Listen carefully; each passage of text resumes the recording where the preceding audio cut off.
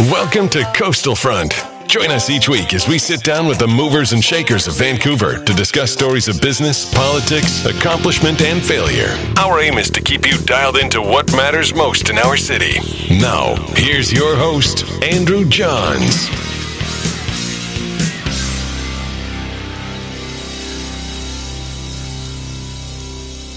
Okay, super excited to have Tim Brown, friend of mine, my lawyer.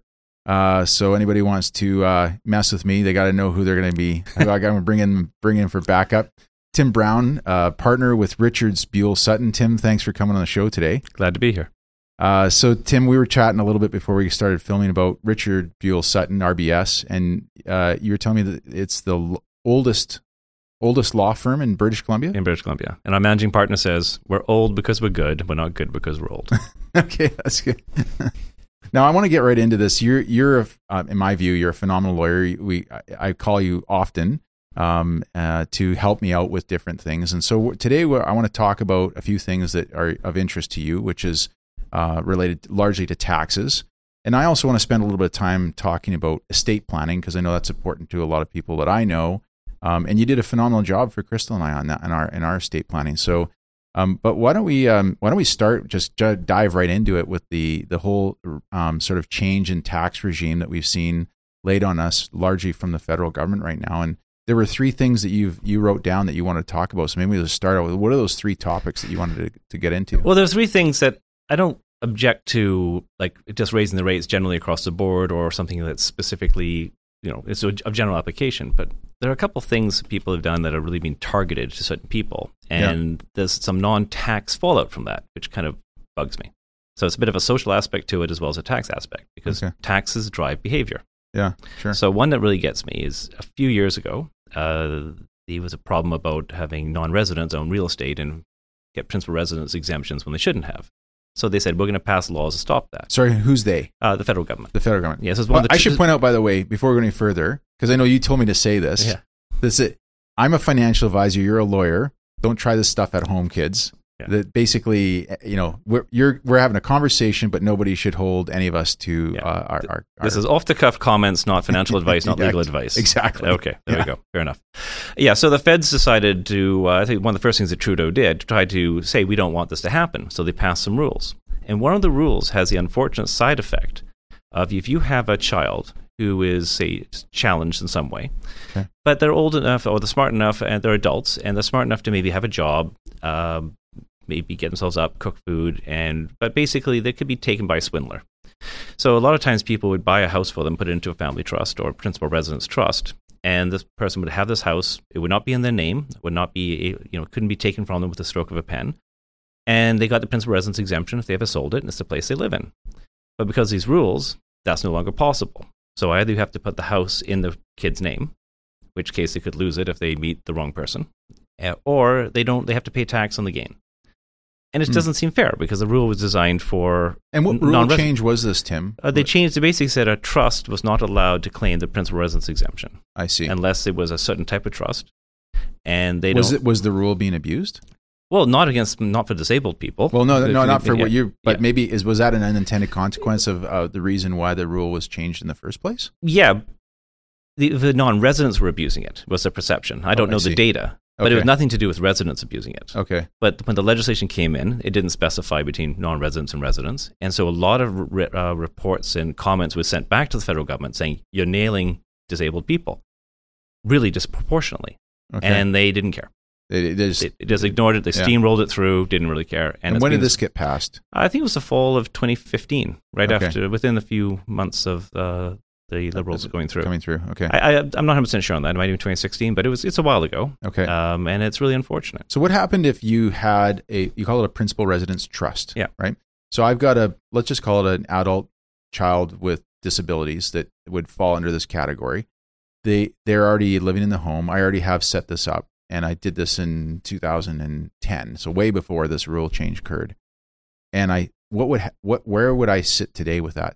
What would happen? Like if you were, was there any grandfather clause? Yeah. Up until, and again, it was either December 31st, 2016 or 2015, whenever the rule came in, there's a deadline. And the gain was guaranteed up to that point. Yeah. But if the trust sold it after that, the gain from that point forward would be fully taxable. Really? And no one would set these up now because you can't. Well, you can. It's just that you have to decide, would you rather pay 25% capital gain on the value of the land and not risk the land being taken from the kid? Yes. Or would you rather put the land in the kid's hand and hoping that nobody comes along and convinces them that they should mortgage it and give them the money, or they should go in title with a new boyfriend or girlfriend, or things like that, which the person could do. Because they're probably legally capable. Yeah. Because to be declared incapable is quite a hard task. Yeah. And it's also demoralizing to take away someone's rights. Yeah, sure. So it's just one of these things it's kind of ironic that it's coming from the Liberal government. I mean, these are the left-leaning politicians who are supposed to support people with disabilities and others, minorities and whatnot. And and I mean, they know about it, and they've known about it for a few years. Again, I don't think they intended to do it, but they certainly know it could be fixed. And it wouldn't be hard to fix. Yeah. They could simply put a new clause in there saying and I know there are people working on this in the city and in the country, and hopefully they will get it changed. And I hope I'm not causing any difficulty by raising it on this, but get it changed. Yeah, yeah. Okay, that's a good one. What was the second one you wanted to talk about? Well, a long time ago, this is actually under the previous federal government, there was these things called testamentary taxes, or testamentary trusts. Yeah. And they had a graduated tax rate. What is a testamentary trust? It's a trust created by death. Okay. So usually contained in a will, but not necessarily. And what I've found in doing this 25 years is that sometimes there are people who have second marriages, and sometimes the children aren't the children of the second spouse. Okay. So when the spouse who dies, it's called Rachel, dies and leaves Frank behind, and the idea is that Rachel wants most of her assets to go to Frank for his lifetime, but then to Rachel's kids on Frank's demise, we'd often set up a testamentary spousal trust. So the assets go to Frank. He doesn't control them, but he gets a benefit of other income. And it was about a $17,000 or $18,000 a year, or some maybe it's up to $20,000 depending on the tax rates. A benefit. So we can say, hey Frank, you're going to save $20,000 a year. Yeah. If you leave the trust. What kind of assets would actually go into this? Stocks and bonds. Stocks and bonds and real estate? Anything that generated income. Okay. Anything that had a capital gain, generally. Okay. And so they would save $20,000, and then when they died, everything would go back to Rachel's kids. So the kids were like, hey, we're going to get it back for sure. Frank gets to live off it. He gets a tax savings. Everybody wins. Right. So by taking this away, basically after 3 years, you cannot do this anymore. Like if you die, you're possibly grandfathered for 3 years. Okay. But that's even difficult. And then what happens now is... So this got removed by the Tory government? The Tory government, and the Harper government? Yeah. Okay. Yeah. And what was their rationale for, do you know? Well, they thought there was abuse on testamentary trusts. Okay. They thought there were people who were setting up like 30 of them and one death, and like there are tons of testamentary trusts created, which I agree is abusive. I'm not saying they didn't have some reasons to do it. They're, as usual, you take an idea, and sometimes people take it to the absurd, and that ruins it for everybody. Yeah. But this one, there's a huge social impact because there's a lot of second marriages. And if you can convince the second marriages they are on death not to create lawsuits and have wills variation challenges and litigation, it's better that way to avoid that fight. Sure. And so it took away a real nice tool that I could use to say to everybody, hey, everybody wins here. Yeah. And now they took away that. So now the surviving spouse doesn't get a $20,000 benefit. I see. So... it just seems like, for 20 grand or 30, right now it probably, with the higher new tax rates are in, it'd probably come out to about $33,000 savings a year. Yeah. It just isn't that big a number. If you look at how many people it applies to across the country. But for the few that it does, it has got a big impact. I think so. Yeah. And again, I'm worried more about the social impact as opposed to the tax revenue loss, which I don't think is significant, but the social impact I think would matter. Well, that's it. See, I think that's one of the things that I find so neat about you, and I think that this sort of dispel the myth of all these, crooked lawyers out there, is that you guys aren't all looking out just to try and maximize your billing hours and focus on, maximizing your clients, financial gains. Like, there's two examples you've already given where this is really about making sure that people who are disadvantaged have an opportunity to just, get a little bit more, get by more. I mean, this is a good way of being able to. Yeah, I mean, the disadvantage certainly applies to the first example. The second example, generally speaking, these aren't necessarily poor people. Okay. But it's still $20,000 means something. I mean, it might mean the difference between having a nice, be able to get a better nursing home, or might make nice to have a nicer, get a better car, not just having some more income security. Yeah, sure. So, I mean, if it's the uber wealthy, they don't care. Yeah. 20 grand is irrelevant, but that's not most people. Yeah. What was the third one you wanted to talk about? Well, this is probably the most political because it's still live in the news now. In 2017, the current government launched a massive 30-year overhaul of the tax rules dealing with small business. Okay. And while some of them... this was huge in the press. I mean, it's still big now. It's huge still. Yeah. I mean, it's what happens, people are now getting their tax bills. And the level of sophistication and confusion, the level of sophistication you need to understand these rules and the confusion created by the rules is astounding because it was rammed through politically, not sensibly. And you have 2 months on July 17th, I believe, 2017, or mid-July 2017, and basically the end of September is like, okay, that's all the consulting period. But how many people are doing this sort of stuff during the summer? Like they released it on purpose, right? And it's still a mess. There's something called TOSI, tax on split income. Tax on split income. Okay. So we call it TOSI. Okay. And there's been a survey done of a collection of all the government responses on questions about TOSI. And it's like 200 responses.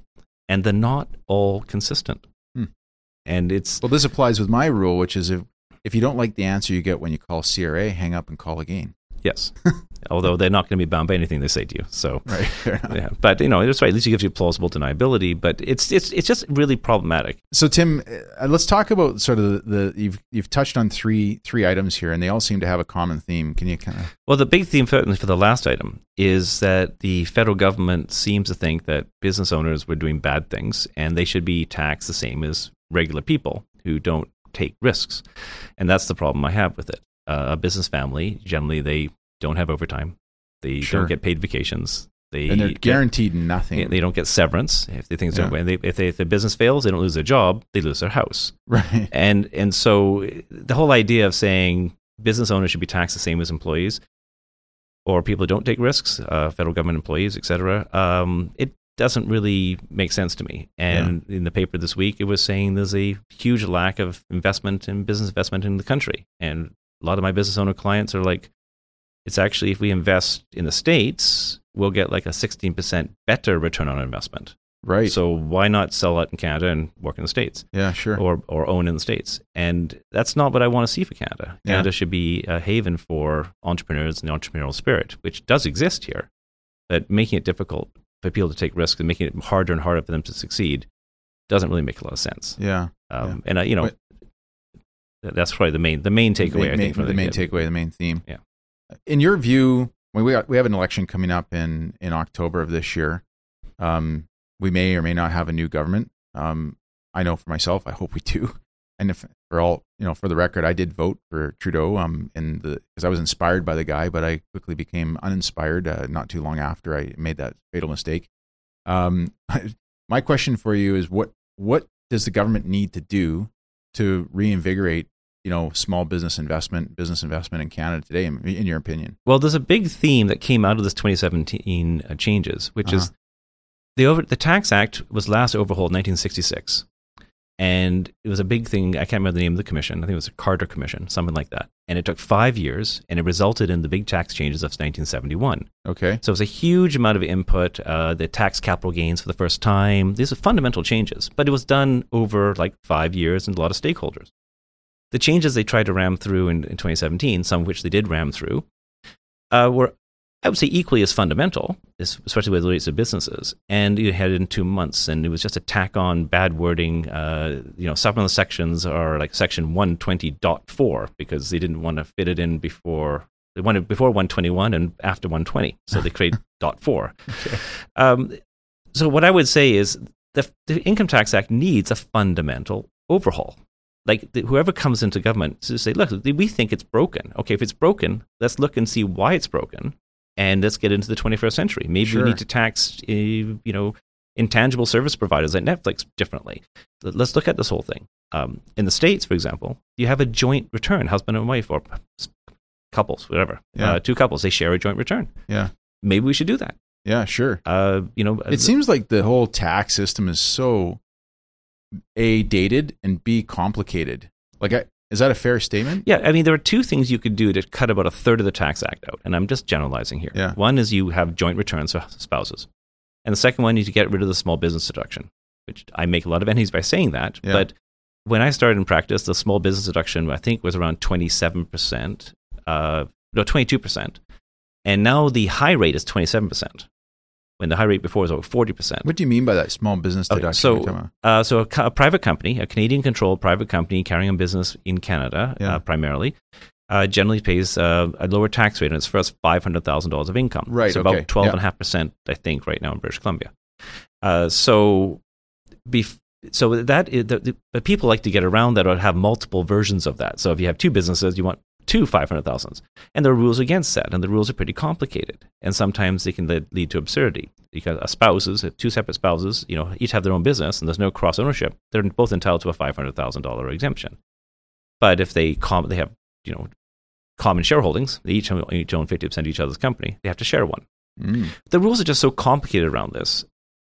I mean, I like the small business deduction, but if your goal was to simplify the act, by getting rid of that, you'd probably cut a quarter of the act. Is that right? Because there's so many rules about people trying to abuse it, the rules about stopping people doing that, it would simplify things dramatically.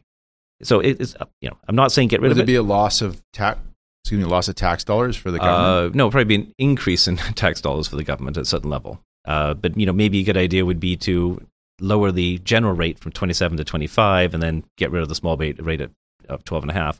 Or more importantly, maybe saying each person or each company, gets a lifetime exemption of $2 million at low rate, and after that, they made $2 million, so maybe they can pay high rate tax. Right. I don't have a solution. I'm just saying that one section of that one set of rules, they're called the association rules, creates an awful lot of complexity. So that's the reason I would say that. It would simplify the act considerably. Yeah.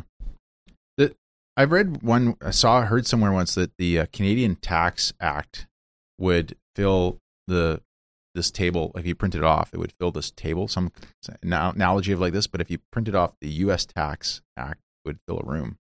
Yeah, I mean, the Canadian Tax Act, the actual act itself, I was actually thinking of bringing it here in case you asked me a technical question. It's 3 inches thick on onion skin paper, but it's a book. I mean, but it's not necessarily the act that's the problem, it's the regulations and the policies behind it. I see.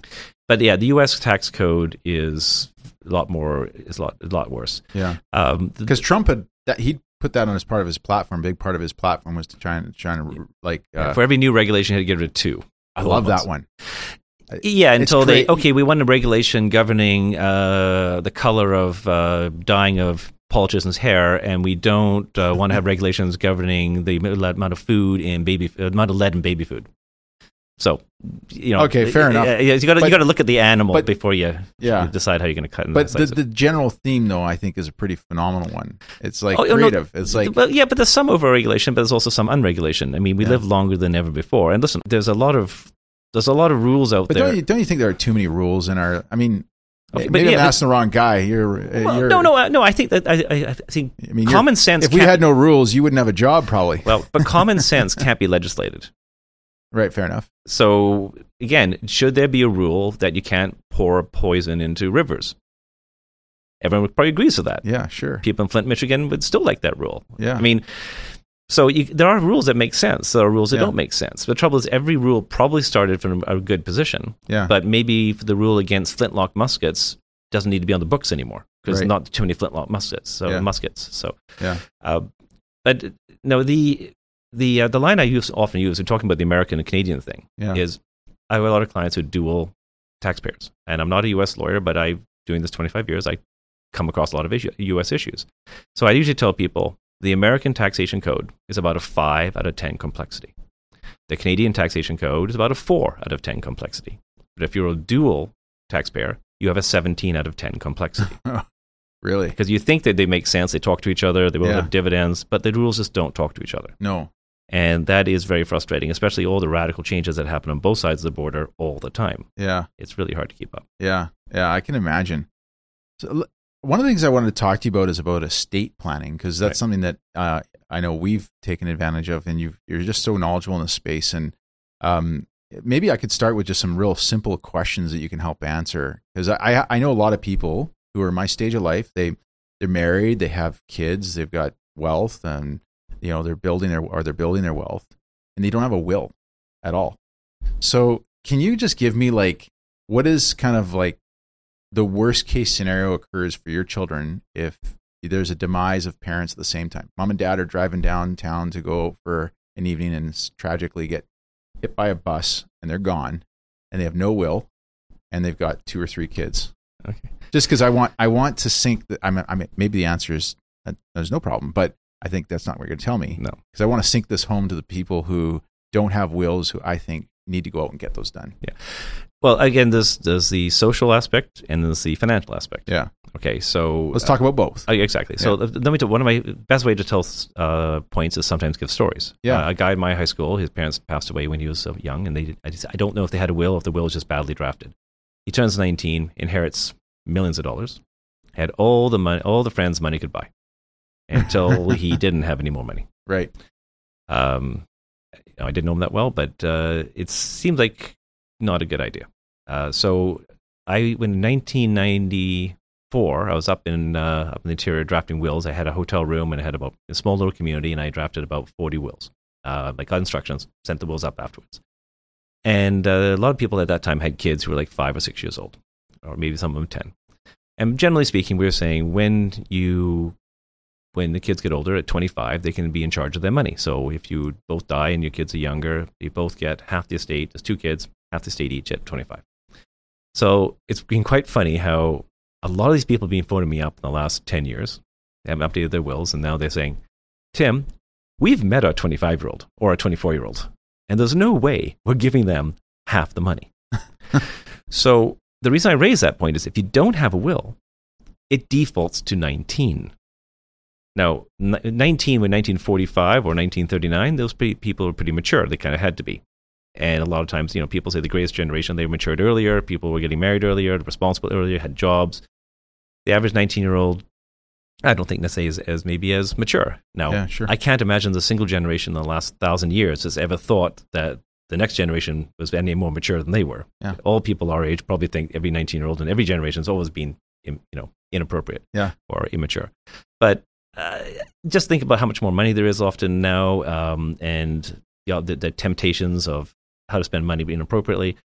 You just don't. If you don't have a will, the kid's getting it at 19. Everything at 19. Yeah, straight out, and no restrictions. But let's say we're talking about the young family. So there's young kids. Family's got with after life insurance or something like that, they've got a net worth of $1 million to $3 million bucks. And the kids are preteen. What happens with no will? Like who gets that money? Okay, well the court, generally speaking, will find an administrator. It's not an executor; it's an administrator. Okay. And if there is nobody, the public guardian and trustee will do it. Who's that? It's a BC government agency. Oh, okay. It's a for-profit agency. It makes money. They charge 5%. It's that most corporate executives will charge less. They will generally charge quite a lot. They have like a long-standing contract with the provincial government or something? They are the provincial government. Oh, it's like a Crown Corp or something? I don't think it's, I don't think it's a corp. I think it's just the ministry. But it's for profit. Like the probate fees, they're for profit too. It's a tax, right? I mean, the government will make money. They just decided. I'm pretty sure the whole government's for profit. Yes, that's right. Last time I looked at my tax returns. Yeah, exactly. And these fees can be pretty high. And listen, they're fine. I've known some people who work at the PGT, Public Guardian Trustee's office, and they're good people. It's just, they will take it on, and nobody knows who they are though. Yeah. So the person who's running the money is not somebody you chose. It's a government bureaucrat. Right. And they'll probably farm it out to an appropriate accountant and maybe farm it out to an appropriate investment counsel. We don't know. They'll decide what they want to do. Yeah. Many years ago, they just bought BC bonds. Yeah. I'm pretty sure that situation has changed. I haven't looked into it recently, but I'm pretty sure they now do a more prudent investment model. But the point is, you don't know who it is. Yeah. And at 19, they're cutting the check. Right. And they charge a fee to manage it. And I said the fee's pretty high. And do they have any discretion after the age of 19 or no? Like 19 hits, like 19th birthday, and you're getting a big birthday present. If the kid's legally incapacitated, not capable, I think they won't have it. But if they're just drunk. Yeah, if they sober up for a couple of weeks and show up and go, here's my check. Right. Yeah, I imagine they're going to have a fun time. Okay, now what about the social side? Well, again, almost forget about the money. What's more important is who's going to look after the kids. Well, that's what I'm trying to get to, because I think like that. Yeah. People say, should I have a will when I'm 19? I would say, look, having a will simplifies your estate for the people you leave behind. But as soon as you have kids, that's usually when people do get excited about having a will. Yeah, absolutely. And to me, you want to choose your guardian for your kids, because your closest relation may not be the best choice. Right. But often the closest relation is the one who comes forward and says, well, I should do this. Either I feel morally I should do it, or, I know the kids really well. But maybe they're not the one you want to choose. Maybe they're good with the kids, except for they believe in corporal punishment, or they belong to a religious group that you don't subscribe to. Maybe you used to, but now you don't. Yeah. So the point is, someone's going to get appointed, and it's probably not going to be the government. The government will look to a family member or someone appropriate. Again, I have not done the research on this recently, but generally speaking, it'll be a family member, unless they're obviously wrong. Sometimes it's an older person, like a grandparent or a parent. But the point is, you're not choosing; someone's choosing for you. Yeah. And can the kids get caught up in social services during this process? I would imagine right away, if there was no one coming forward, they would probably do that right away. That would happen. I mean, the kids aren't going to be left alone to feed themselves at 5 years old or 2 years old. I mean, no, the system will kick in. Yeah. But it just won't be the system you choose. Yeah. So again, I don't have a ton of experience on what happens when these kids write in the next day, but I can guarantee you they'll be looked after. But I would imagine it's going to be a family member. Yeah. The point is, in the long term, 2 years later, 5 years later, are they going to be kept together? Yeah. Are they going to be taken apart? All you know is the person who's looking after them is maybe not somebody you would have chosen. Yeah, sure. Makes sense. Yeah, and maybe they're shipped off to a different, maybe the closest relation lives in Australia. Yeah. Great place to be, but maybe not what you intended your kids to be raised. Yeah, absolutely. Yeah. So when it comes to estate planning, most people right away think just wills. But there's more than just wills, right? Because you had us there's like some other documents that I remember. Well, the three primary estate planning documents. What are they? Will, power of attorney, and a medical representation agreement. So what does a will do? In like layman's terms, what does a will do for you? Upon your death, all assets that are in your name are given to your executor under the terms of your will, and your executor has the right to then sell the assets, pay money, pay bills, get money to your kids, your heirs. They have that right. You don't have to register your assets any way other than just in your name. So it's not a lot of work. It covers everything that happens to be in your name. And it only applies on death. Okay.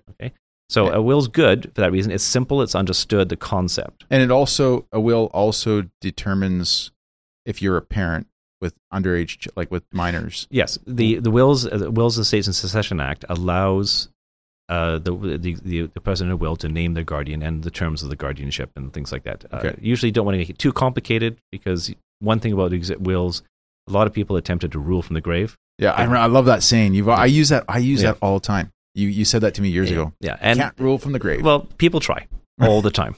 And the one thing I usually tell people against that, and if you remember this, is I say, I can guarantee you that we can agree on one thing, which is the future will not be exactly what we think it's going to be. So you could come up with this great idea, this perfect right now, and you think you're making this assumption of what 20 years from now is going to look like. Yeah. But I can also tell you that if it's not the same, there's a very good chance that your really good intention is not going to make sense. So if you're too extreme, and I can give you a good example of that. Yeah, let's hear it. There's a guy who's not a client of mine, but I heard about the story without any names. And basically this guy, he was a grandfather, and let's say he was worth $10 million. He's put aside, let's say, $2 million for his 6 grandchildren.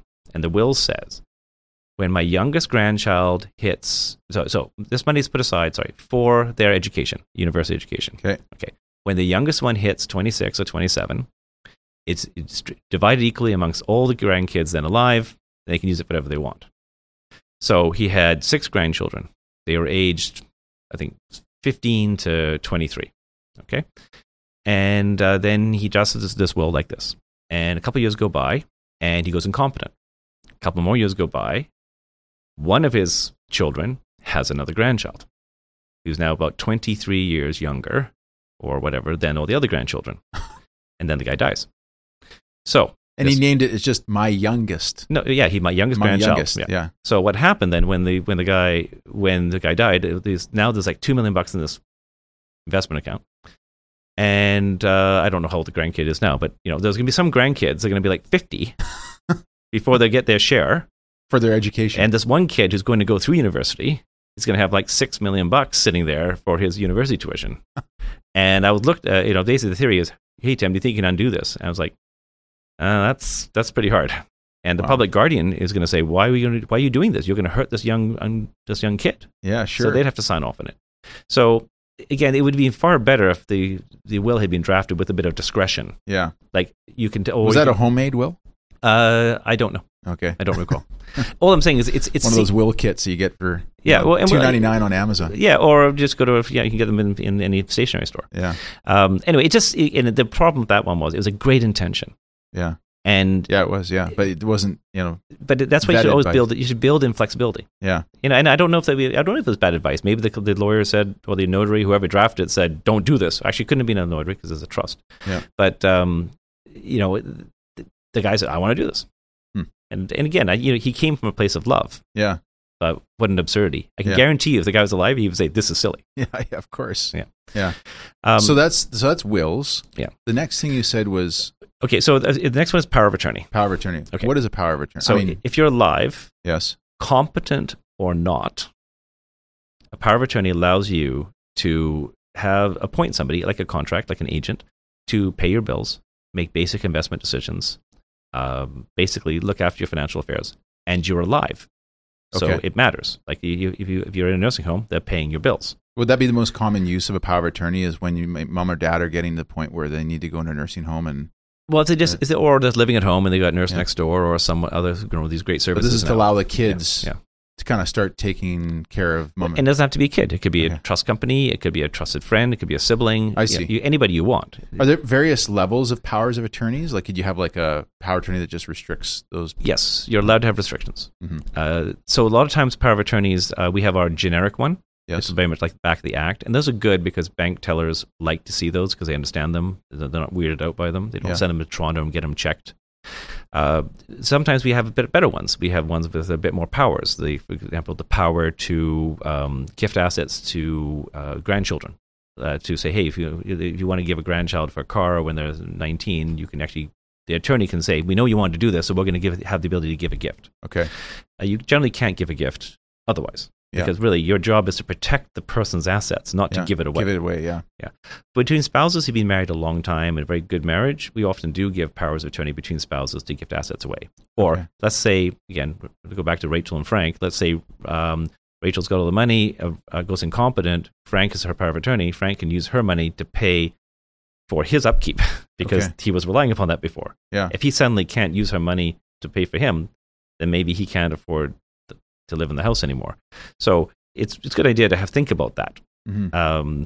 It doesn't have to always be that complicated. But power of attorneys are generally the simplest document and the most important, and they're generally pretty cheap because the standard form. We get creative ones; they're not going to be that complicated. Yeah. We have some good extra clauses on them, like creating trusts and things. But so that's the power of attorney. Yeah.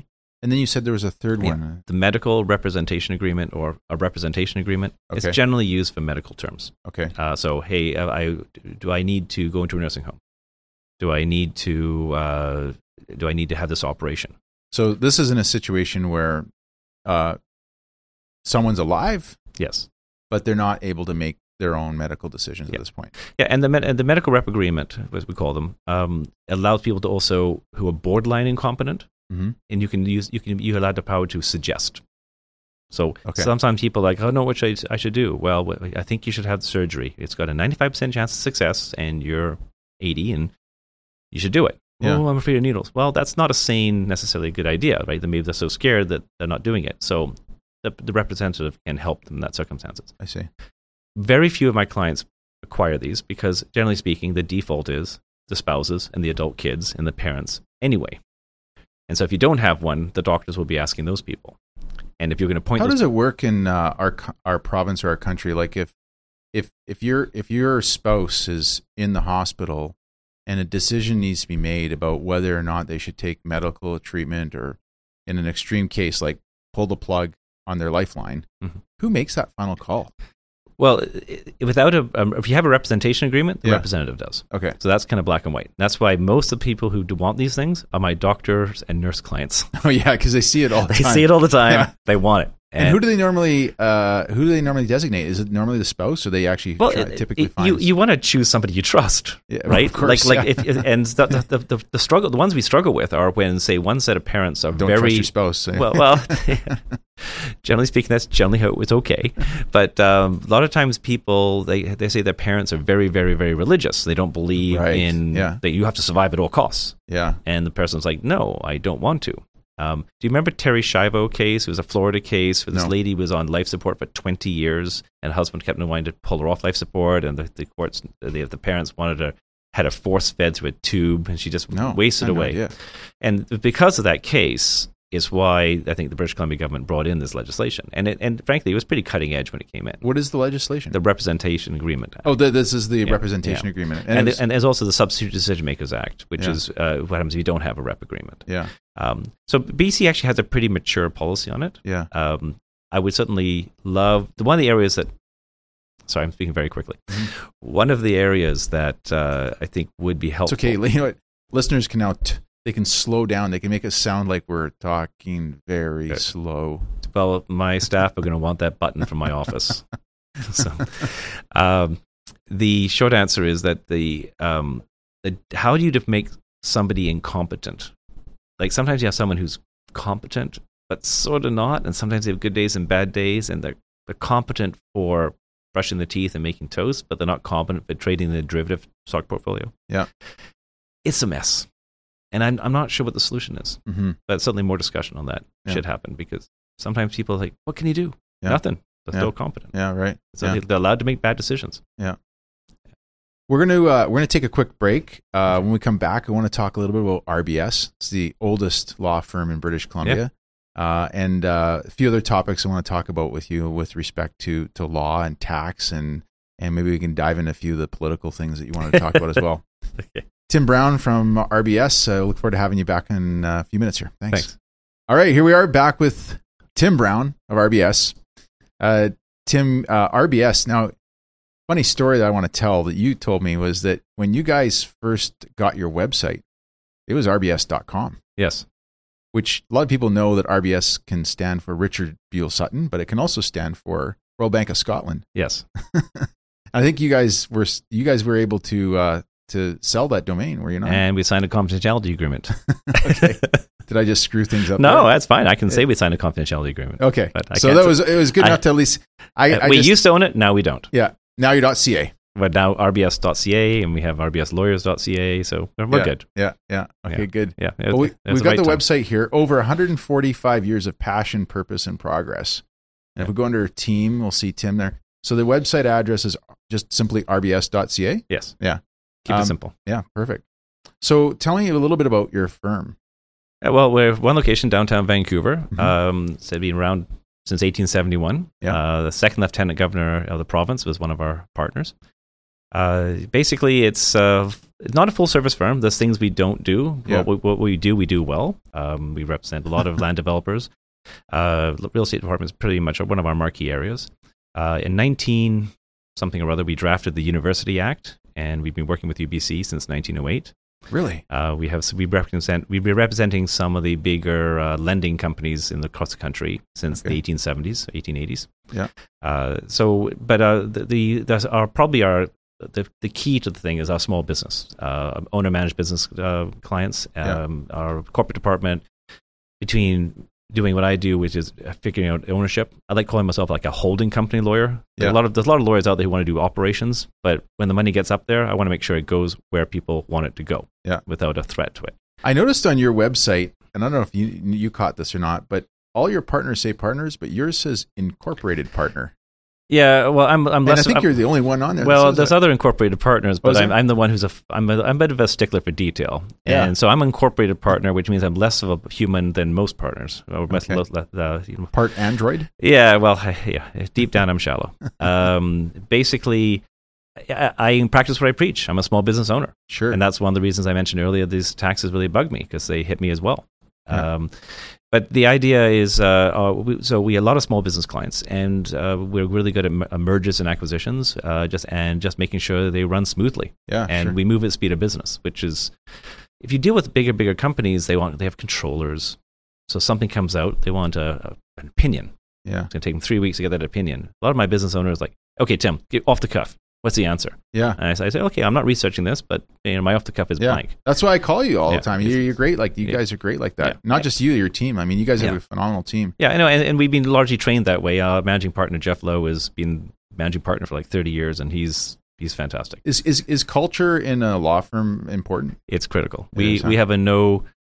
I can't swear, but sure you can. We can always blank it out. Okay, well, you say the word, and I'll say beep. Okay, well, a no jerk policy. Substitute the word jerk with something heavier. Yeah. We get rid of people who are profitable but jerks. Yeah. Like if we're not gonna end it. We don't have a lot of pushback when someone in the group says, "Listen, this person has gone off the reservation, and they're insulting staff or whatever." We just don't put up with it. Yeah. Yeah. It's good for you. it's in a small firm like this. Everybody knows who everybody is. Yeah. Does anybody in your office work as much as you do? There's a couple people who are up there. Okay. Yeah. I'm an insecure workaholic. Insecure workaholic. I can never rest on my laurels. I always have to come up with a better way of coming up with something.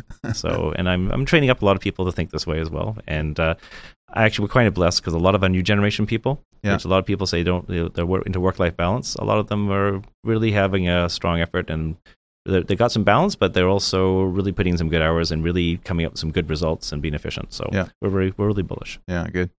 We're going to come back to talking about a few tax-related items, but actually just a thought of something else I wanted to ask about, going back to wills and estate planning, because we just did a revision of ours. And one of the things that you had us insert was what you described, I don't know if it's your term or if it's a generic term, but called the growing up fund. Right. Can you kind of explain what that part of a will is? Okay, so I do like to come up with different ideas, and I try and get some like a sexy name to them. Yeah. So we have I have a Kamomi agreement, which is called "Keep Your Mitts Off My Inheritance" agreement. It's basically a watered down family law prenuptial agreement for new families. Okay.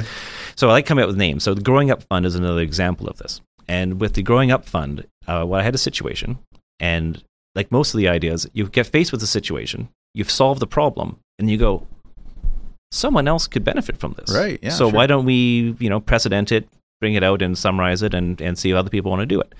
So the situation we came in was as a husband and wife, and they had a child. I had a couple children, I think, but they also had their guardians they were naming for their children were a nearby friend. Okay. And they had a child who's the same age of one of their other children. And these people did not have nearly as much money. Right. And so what was happening is these kids were elite athletes, and they were going to various camps around the world, and all was paid for by my clients. And they realized that if they died, there would be lots of money to send their kid to these elite camps. But the guardians could not afford to send their kid's best friend to these camps. So I said, why don't we design a trust? We take a sum of money, something that's not going to bankrupt the estate, but let's say if the estate's worth $5 million, $500,000, $300,000, put it into a little fund, only to be used for the benefit of the children of the deceased, plus the children of the guardians. Right. So if you want your kids to go off to private school and the guardian's kids can't afford it, you can use this money to pay for the kids going to private school. Yeah. You need to go out. You want your kids going to Disneyland 3 times before they turn 15? The guardians can pay for their kids to go. Yeah, sure. So because you don't want your kids deprived of what you think you've worked hard for. Yeah. But on the other hand, you can't really put a burden on the guardians. Yeah. So I dreamed that up, and we probably recommend it as one of the 50 or 60 or 70 things that we sometimes say, oh, you've got kids and the guardian, are they wealthy? No? Okay, well, have you thought about this? Yeah.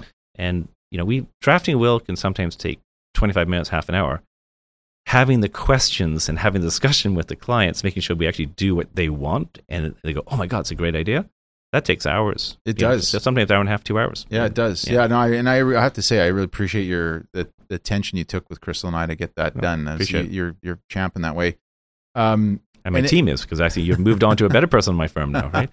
So, well, talking about Tommy, so he had another good idea. Another thing that he inserted was what's Tommy's last name? Tommy Chan. Oh, there he is there. Tommy also inserted something that was pertinent to my group, and actually a lot of people that I know should know about this, is digital assets. Right. So can you speak to that for a moment? Well, this is a growing area of law. I think you're going to see legislation across North America on this, and there's quite a few people who are now talking about this now. Now I can't remember, was it Bruce Willis or some Hollywood elite guy was going to sue Apple or something when they realized that they couldn't transfer their iTunes account to the next generation. Like when they die, their 85,000 songs are gone. Really? Yeah. And if you look at the user agreements on these things, if you actually read them, which nobody does, I'm sure, but if you look at them, these are a license to use for your life. So if you don't like that, then you maybe have to go to a different music provider. But look at all the digital things you have. You've got a Google account. You've got a Facebook account. Who has access to that? Who gets to decide when you delete things? Right. So it's just a growing area because this is a phenomenon. Yeah. And absolutely. It's really powerful now. So we put that in. That's a good point. Because the other day, I was sorry to interrupt him, but I was looking at my kids wanted to watch a movie, and freaking kids are old enough now; they figure out how to buy movies, and I'm trying to get them to stop. I don't know if there's some adult thing you can put code in there, because my daughter's now buying movies, and we have 87 movies, and I've paid like $12 for each of these things. I'm like, what's going to happen to these after Crystal and I are gone? And it sounds to me like they bought them; they didn't rent them, right? So. Yeah, they bought them. Well, I think who's the ownership of those? Well, it'd be your account if it's Netflix or whatever it is. Yeah, if I'm gone, they got to rebuy. The other thing too is that some people run their entire businesses now through, say, an Instagram. Yeah, and I don't think you could incorporate an Instagram channel or something like that. So would that fall under that category of a digital asset?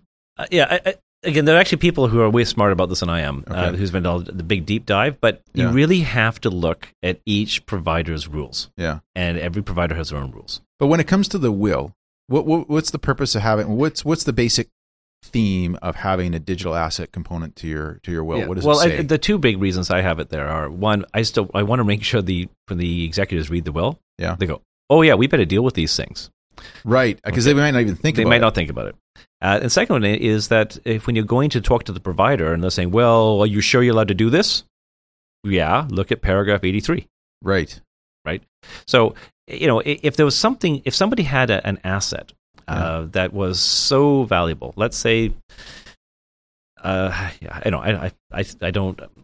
if someone had a YouTube channel or something that it was, I think Ross is a good idea. Let's say YouTube or Insta. No, there's people like my cousin has like 2 million followers on her YouTube channel. Okay, so if there's someone has something and it's clearly worth a lot of money, I would say you're not just going to rely upon the generic digital assets clause in your will. Right. If it's worth a lot of money, you're going to spend special attention to it, and you're going to ask the question: what happens if I go incompetent? What if I die? And you're going to look at the terms of the rules there. And maybe if you have 2 million followers, YouTube will go, oh, we make an exception for you. Mm-hmm. I don't know. Maybe they won't. But at least you have to know what you're doing. And so maybe you have to buy some life insurance or something to recoup that revenue stream that you had. But I think it's a good idea to have the conversation. The generic will, everybody says, I like a short generic will. I need a simple will. That's all I need. Yeah. And that generally is never the case. Yeah. And is there any case where someone shouldn't have a will? Yeah, actually, I get into fights all the time with lawyers. I go, no, I'm recommending the client not have a will. What? Every client gets a will. And I said, no, they don't, especially not in British Columbia. British Columbia has part of the Wills, Estates, and Succession Act that allows basically a will to be varied by a court after you die if three things happen. One, you have a connection with British Columbia. You own real estate here, or you live in British Columbia. 2, you have a spouse or a child. And 3, you have a will. So if you don't want someone to challenge your will, are you going to move out of BC? Probably not. You're certainly not going to get rid of your spouse or your children. So of the 3 things, getting rid of the will is the easiest one. Okay. So now a lot of people who say, hey, I've got 2 kids. I've been married once. Everything's great in the relationship. I'm going to leave my kids 50-50 the money. Should you be worried about will's variation? Probably not. There is a case from Saanich, I think from the 1990s, where the house was left, the state was left 50-50, and one kid goes, that's not fair. Went to court and got more. There's some facts in that case. I'm not sure the lawyering is exactly equal in that. And this is under the Wills Variation Act. Well, it used to be the Wills Variation Act. Now it's Part 5 or 6 or something under WESA, the Wills, Estates, and Succession Act. But it used to have its own statute. The basic theme here is that the provincial government has some laws in place in BC that can override a will. They can vary the will. The court can substitute the deceased, the will maker's terms, for what the court thinks is fair. And is this unique to British Columbia? It's not Or unique. It's Like, does Alberta have something like this? of all the provinces in this country, I believe BC's is the easiest one to vary. Really? It came out of a UK legislation called the Dependents Relief Act in the 1900s, and British Columbia adopted it way early on. And they used to have to prove financial need. Mm. Now you don't. So you could have a billionaire son or daughter challenging their wealthy. Any parent doesn't have to be wealthy. You could have a really wealthy daughter challenging their parents' will because they know they can challenge it and they got lots of money, and everybody else in the family could have no money to fight it, so they just cave. It's not as simple as that. The courts get involved because they don't like abuse in this area, but it is basically a free-for-all. How long is this rule, this Variation Detail Act, how long has it been in place in BC? Over 100 years, I think. Oh, okay, so it's not like it's new. But what's new is in the 60s, 70s, or 80s, somewhere around there, they got rid of the requirement you had to have financial need. Financial need. Initially, it was called the Dependents Relief Act. So the idea initially was to say if you mom and dad pass away and they've got an estate and they just don't like one of their kids, and that kid is in financial need, that child could then. Is that the whole page? Well, I think the basis. I'm not sure this is true, but this is a story I've always been told, and I like it. Yeah. Which is some person in Victoria, back in the 20s or 30s or whenever this first came out. Unfortunately, back in the day, the bad old days, men had most of the money. Right. And the guy died, left his money to his parakeet. His wife and kids didn't have any money. There's no social safety net. They were like suddenly that's now going to the BC government or the church and say, help us, help us, help us. So the government said, this doesn't seem right. We should allow a child or a dependent child or a dependent spouse to vary the will. And so they became the Dependents Relief Act. And I don't think anybody can disagree with that. Sure. And then it's been used recently, more recently. So when they took out financial need, and then we bring in, so anybody can challenge whether they need the money or not. It's not fair. I just should get the same as my sister or my brother. But when you say anybody, you're talking about just children and children. Yeah. Spouse and children. Not grandchildren, not nephews, not nieces, not the really siblings. Friendly next door neighbor that was mowing the lawn for free every Sunday. No, they have other avenues, but not nearly as easy as a Will's Variation Challenge. But what also has been used for a lot now is so there are some cultures who don't believe it's appropriate to leave money to women, right? And so they leave it more to men. BC's laws basically say, listen, we are a multicultural society, but in British Columbia, if you so this is where this act would be still used, beneficial. Yes, I mean it's beneficial in the sense that if there's a huge inequity there, they should be dealing with it. Sometimes that culture has adopted a thing where they gave a lot of money during lifetime, so it is actually fair if you look at the overall thing. So that's the thing. No case is the same. Okay. But that being said, going back to people who shouldn't get wills. Okay, so if you have a scenario, and this is not uncommon, where you have, let's say you have two children. Okay. One's a complete drug addict. They've already been consumed half the resources of the entire family, and they're not getting any better. And the other person is struggling, has a young family, and you want to help them out. And if you have a will, the drug addict might go and hire a lawyer on a contingency and vary the will and get half, or get more than half because they need the help. And you can vary it not just because you're not getting the money, but you got restrictions on you getting the money. So maybe they say the drug addict doesn't get the money for 20 years. It gets paid to them over time with a trust company. Right. The drug addict goes, I don't like that. I want my money now. So they vary the will, not for the quantum, but for the restriction. The restriction, so they can get it sooner. Yeah. So if you don't want to, I don't like winning lawsuits. I know. A lawyer, what? I don't like winning lawsuits. I like not having a lawsuit. Yeah, avoiding them. I want to avoid the lawsuit in the first place. And I'm a solicitor. I do joke that litigators have horns and tails, and I'm a solicitor. I'm a nice lawyer.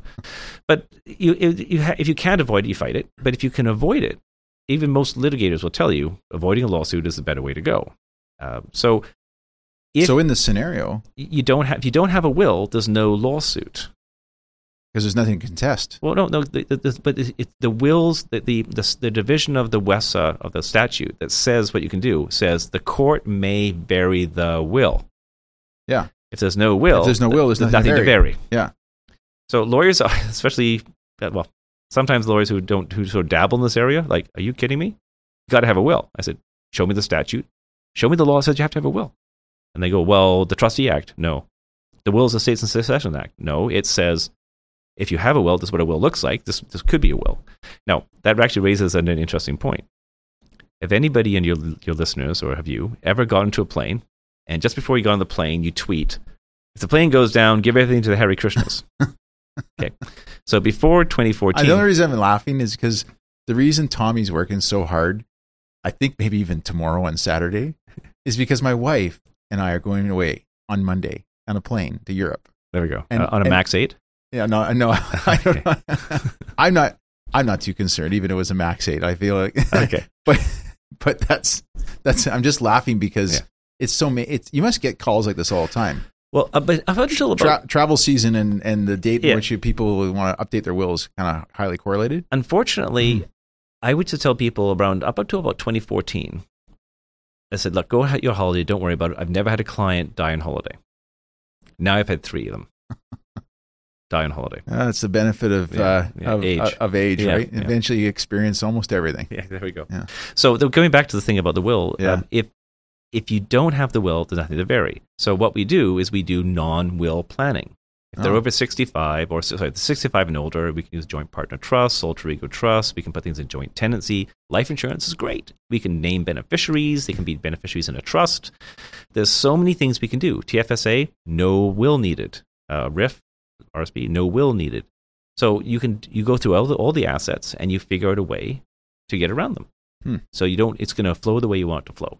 Now, because of the new rules put on by the BC government, the property transfer tax issue becomes a big issue now. Before, family members could transfer things around generally okay. Now you can't. Just because it's so expensive. Well, but the rules now apply to, before we could move a house, for example, from a parent to 2 parents to a trust for them without property transfer tax. Now we have to pay full-on property transfer tax, which is absurd. And then in some cases it can be over 4%, right? Yeah. If it's a big, expensive house, I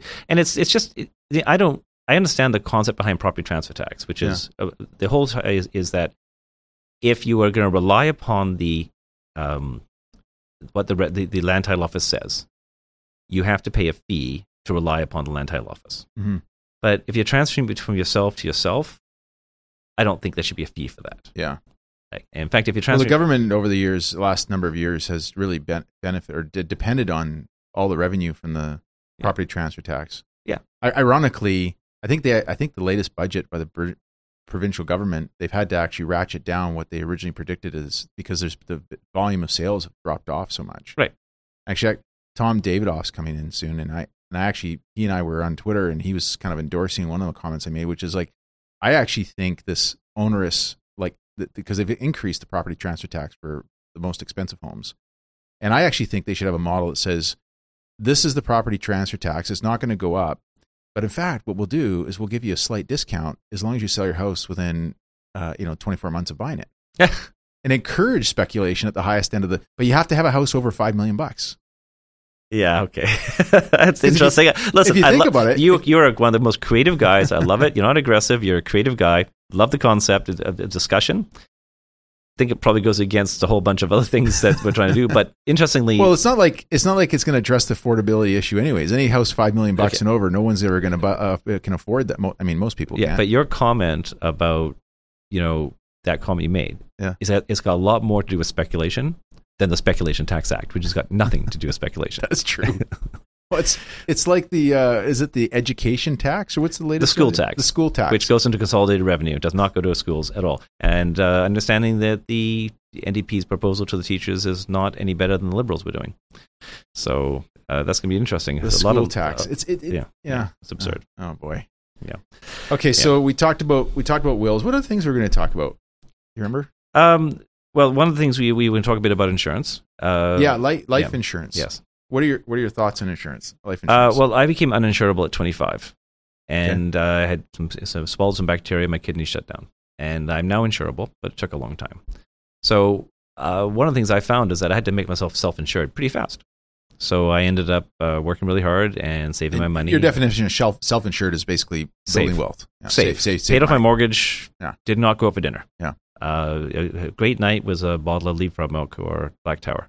Okay. I've moved up now. I like better wine now. But the idea is I had to do that. I had to put life insurance on my wife. And interestingly, within 12 months of both my kids being born, they had policies on their lives. They were $1,000 a year, dirt cheap. My son's 21 now. His policy is worth way more than, probably double what I paid for it. And I know they have guaranteed insurance now. So it doesn't cost a lot, and I love it because you can't take it away at that point. Right. I think life insurance is a really good tool. And one of the big things, and it's actually a theme that I should tell you, it's a big one for me now. Ever since the changes in 2017, there's been so many. The ones from the federal government. The federal government tax changes. Okay. Since that threw such a wrench into everything. And there's a typical situation where, for example, a lot of dentists, they incorporated, they dropped their salaries because they thought, hey, back in the 90s, CPP won't be around. Right? I think it's going to be around now. But there was a real big discussion whether it was going to go bankrupt. Yeah, sure. So people, baby boomers, they're going to zap. Exactly. Yeah. So the idea was these dentists would say no salary, so you don't pay CPP, no EI, and basically we're going to do dividends only, income split with our spouses, save money on a holding company. And they went heavy, one plan, heavy into it, no diversification. And guess what? 2017 comes along, boom, they are completely messed with. Their whole entire plan has been messed up. And they have to, so the government goes, that's okay, just put money into your RSP or create a pension plan. Morneau Chappelle sells pension plans, do that. Yeah, of course. But they have no T4 income. They have no RSP room. They have no IPP room. So the moral of the story is to diversify. I was going to say diversify your strategies or your... Diversify your investments. Diversify your skill set. Diversify your strategy. Yeah. Don't assume that whatever the rule... Well, it's like you said earlier, the one thing you can be certain of is that the future isn't going to exactly be what you expect it to be. Right. Yeah, and I... When someone says to me, I got some extra cash, should I pay down my mortgage? Should I buy some life insurance? Should I make some investments? And I go, yes. Do it all. Do a little bit of mortgage, do a little bit of life insurance, do a little bit of investments. Save some money for a rainy day. Just don't go hold heavy into any of those things. Yeah. Clients who have invested in one asset class. Some clients of mine I know were only invested in residential real estate in BC. Well, a lot of them have gone down now. Yeah, sure. They had a great ride. They've done it for 20 years. They're probably not complaining. But if they did it all heavily even 2 years ago, yeah, they're not happy campers right now. Yeah.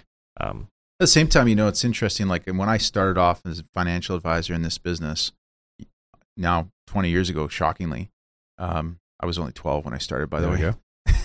I'm older than you. Not by much. But when I started, you were taught, okay, tell your clients to diversify their portfolio. And what I've realized over the years, the people that I know who are the kind of the wealthiest, the ones that have done very, very well for themselves, are actually the people who've probably diversified the least. Because when I talk about diversification, I'm not talking about just an investment portfolio. I'm looking at what their overall total wealth. They're ones who've figured out what they're really good at, and they just continue to invest in that area. Yes. And obviously there's risk associated with that, but I think a lot of the textbooks that you read is, for young people who, if anybody's listening to this, it's trying to learn how to be a good financial advisor. Come to the realization that, if you have a really wealthy client who's made a fortune on, manufacturing shingles, or, selling flags or, building houses, like they're probably going to continue to be very good at that. And the best you can do as a financial advisor is just help them diversify a little bit with the extra money they have. Mm-hmm. I completely agree with you. If someone has a competitive advantage, and the way I like to look at it is, if society thinks somebody doing this type of job should get this much return, and you found a way to double your return or your return on investment without letting anybody know you're doing it, so you're way more profitable, and because you're just way more efficient, use technology, or you're the best salesman on the planet. I get it. It's a great way to make money. But I have lots of clients who were really, really wealthy, and now they're wiped out. They went heavy into one business, mortgaged up everything. Yeah. Most small businesses fail. They do. So, but once you've been doing it for 20 years, you've got over the hard hurdles and you've got a lot of resources. I think it's much easier to take a company from $10 million in value to 100 than from 0 to 10. Oh, 100%. Yeah. So, no, I don't disagree that a lot of the clients I know who are the wealthiest are really, really good at one thing, and they have done very, very well. Yeah. But usually what they look up is they see the next generation come up, they go, not quite sure everybody's quite as good as me. Yeah. So that's when they start to diversify a bit. Yeah.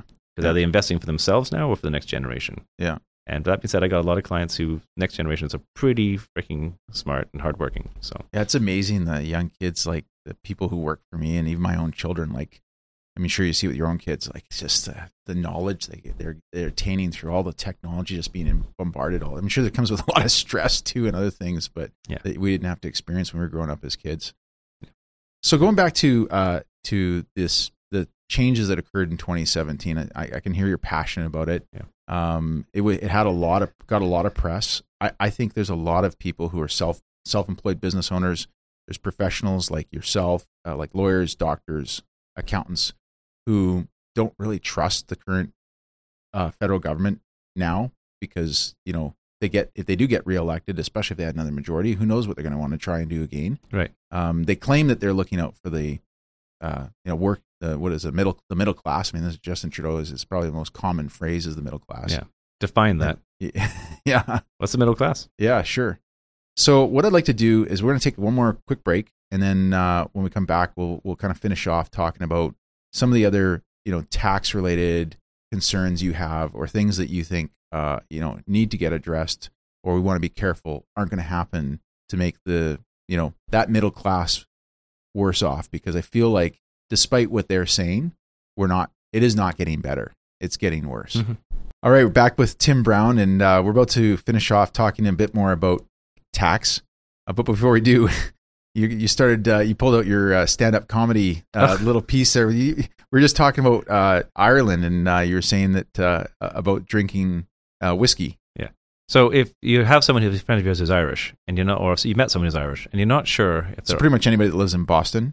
Yeah, pretty much, or Chicago, or the Notre Dame of the... I have a lot of people who think you're Scottish. I'm a British mongrel. I have English, Irish, Scottish, and Welsh in me. Okay. So I have it killed. So do you? I do. Okay, I won't ask any more questions beyond that. Well, there's some funny ones. But the interesting thing with the Irish actually whiskey in Ireland was much bigger earlier on, and a few things made their industry get wiped out. But if you're not sure if the person you're talking to is Catholic or Protestant, you ask them, "Are you a Jameson's or a Bushmills drinker?" And if they say Bushmills, the better chance they're Protestant. If they say Jameson's, better chance they're Catholic. They don't always drink on party lines, and there are other whiskeys out there. Yeah, but those two are the biggest two, and they're clearly, I find a pretty good correlation. Yeah. I went to the way this came up is I went to the Jameson's brewery, I guess you call it, the brewery tour. Yeah. And it was phenomenal. Yeah, it was really good. Well, it was very well done. Yeah. So it's such an art. It's amazing.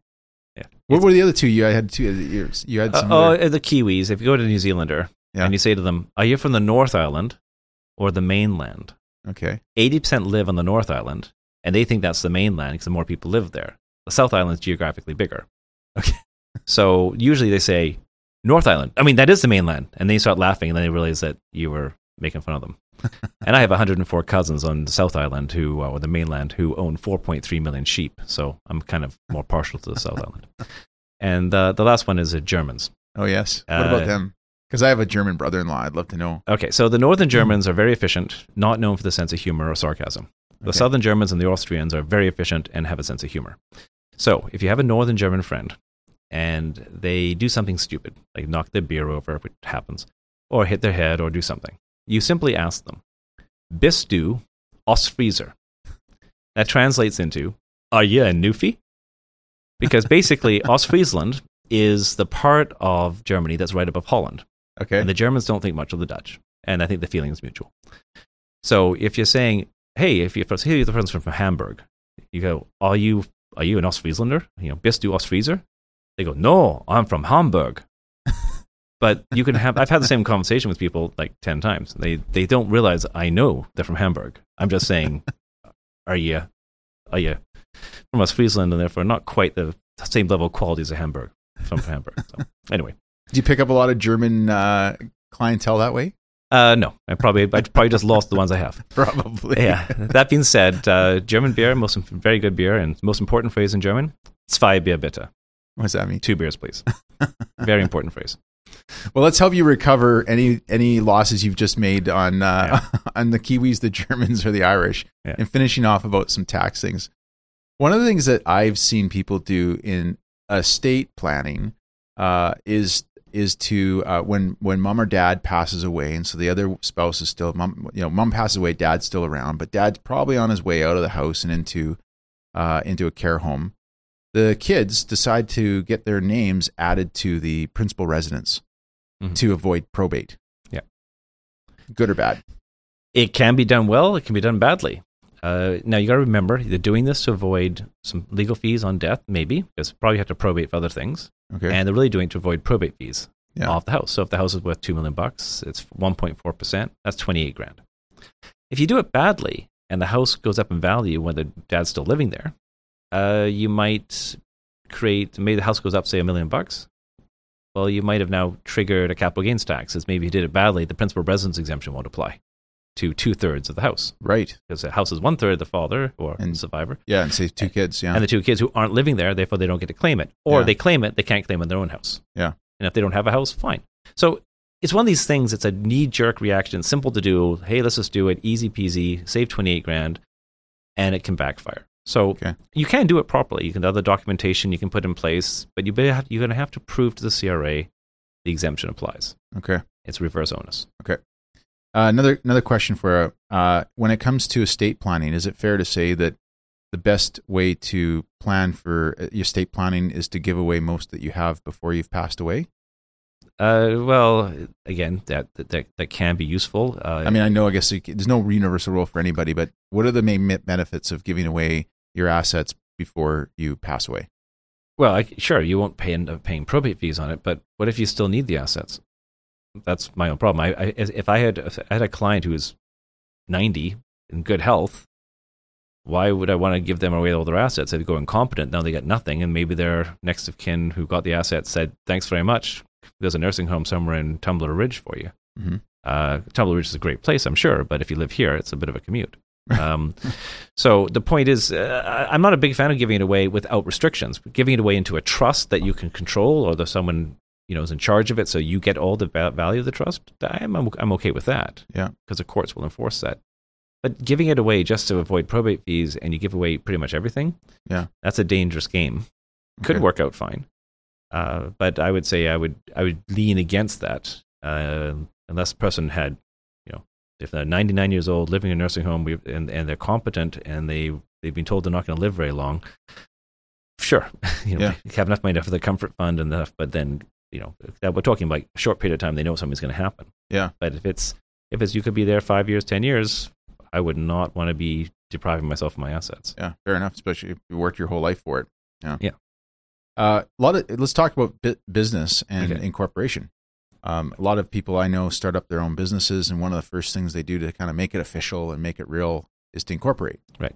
But I always kind of think, the cost of incorporation is generally pretty high.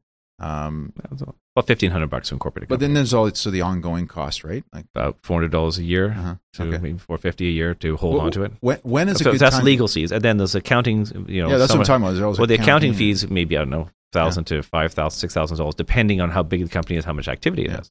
Like let's say someone's allied health or a massage therapist or a chiropractor or something like that, and they're making $70,000, $80,000 a year. Does it really make sense for them to incorporate? Okay, so this is one of the reasons that the entire Income Tax Act has to be fixed. Okay.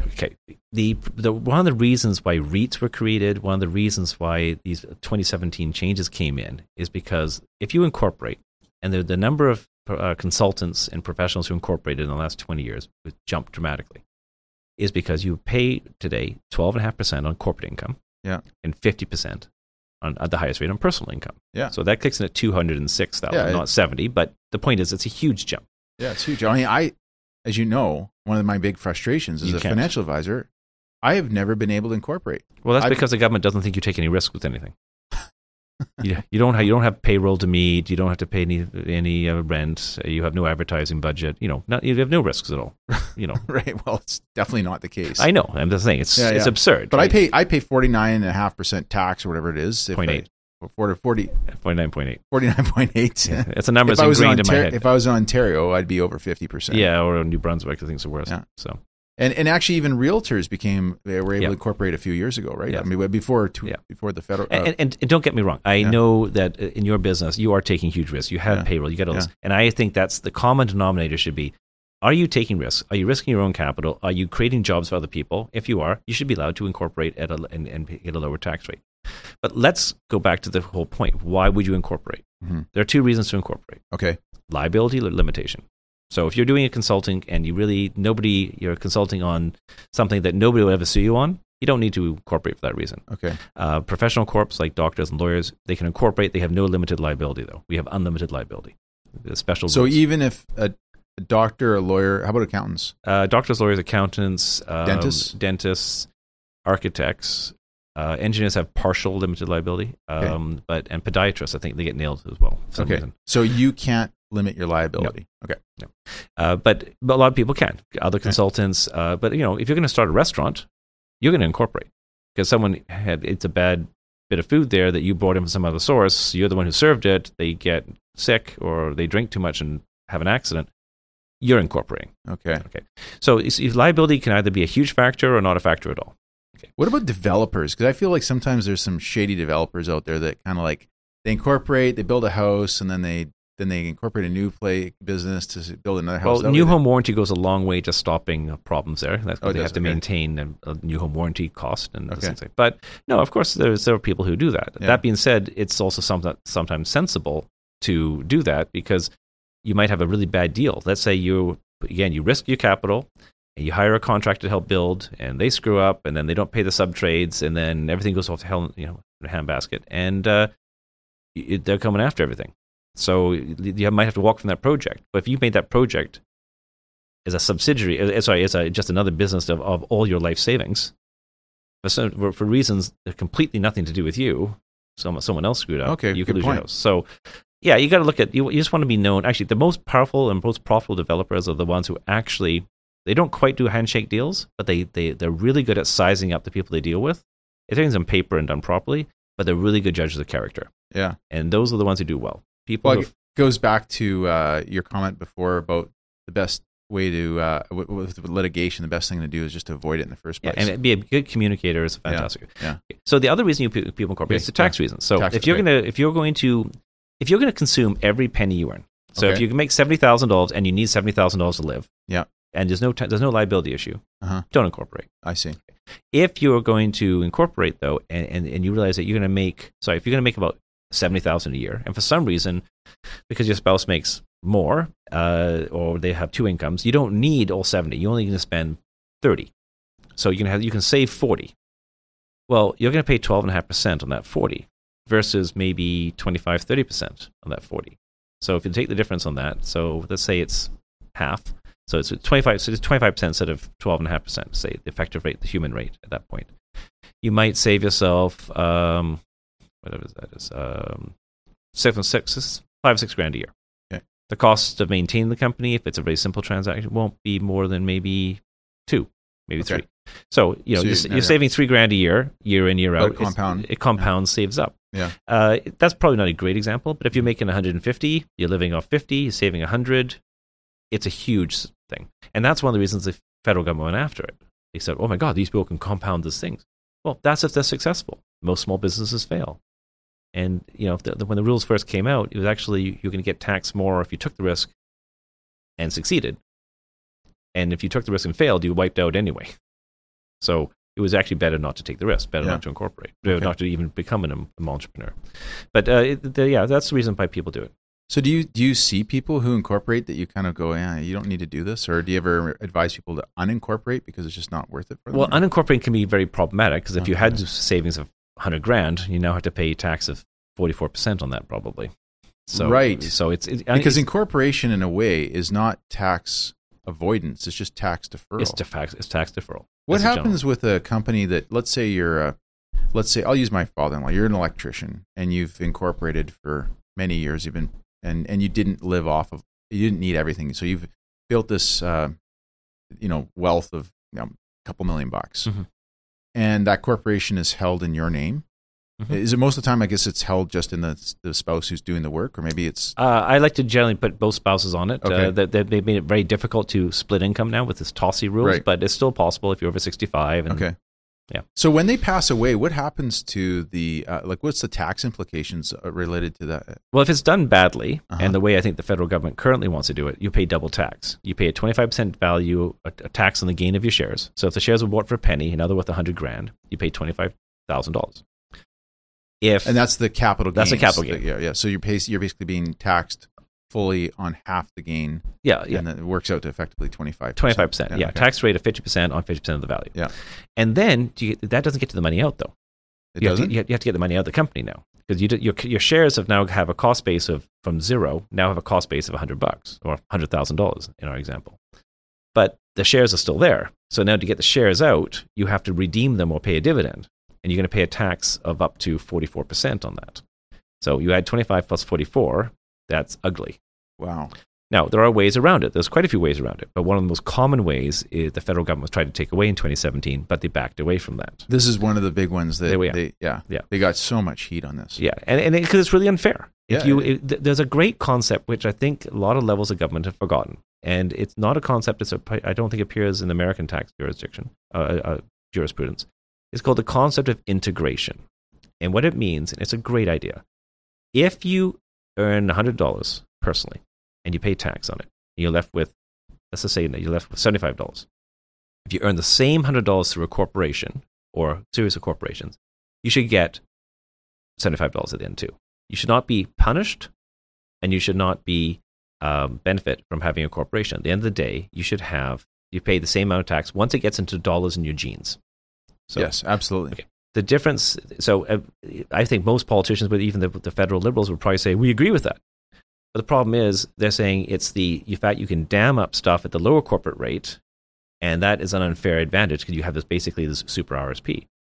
But to me, that's a small price to pay for these people risking all their capital. So 100%. If they borrow $1 million to start their business off, and they get to pay it back at 87 dollars, that seems kind of fair. Absolutely. Yeah. So not only that, if you're being taxed at a lower rate, and it's in the corporation that you're building something, you're going to probably use a large amount of that money to reinvest and to duplicate that over and over and create jobs and create opportunities and build things. But the other thing is, if you look at small business owners, there's a family business concept, and public companies look at things in quarterly reports. This quarter, how do we do? Mm-hmm.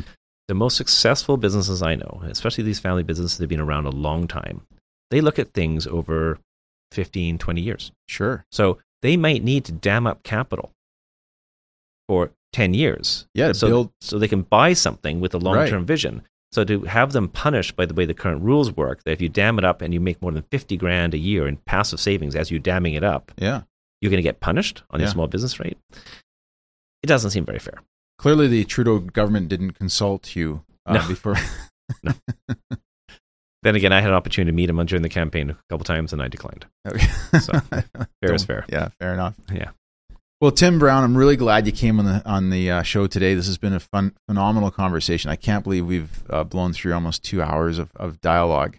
I'd love to have you come back again. Love to. Especially maybe after the election, because we'll see what comes out from that. And I'm sure there'll be, every time there's a new government, there seems to be a new set of tax rules that come in. And it's been great to have you on the show. Thanks for coming on. Thanks for inviting me. It's fantastic. Thanks, Tim. Thank you. Ciao.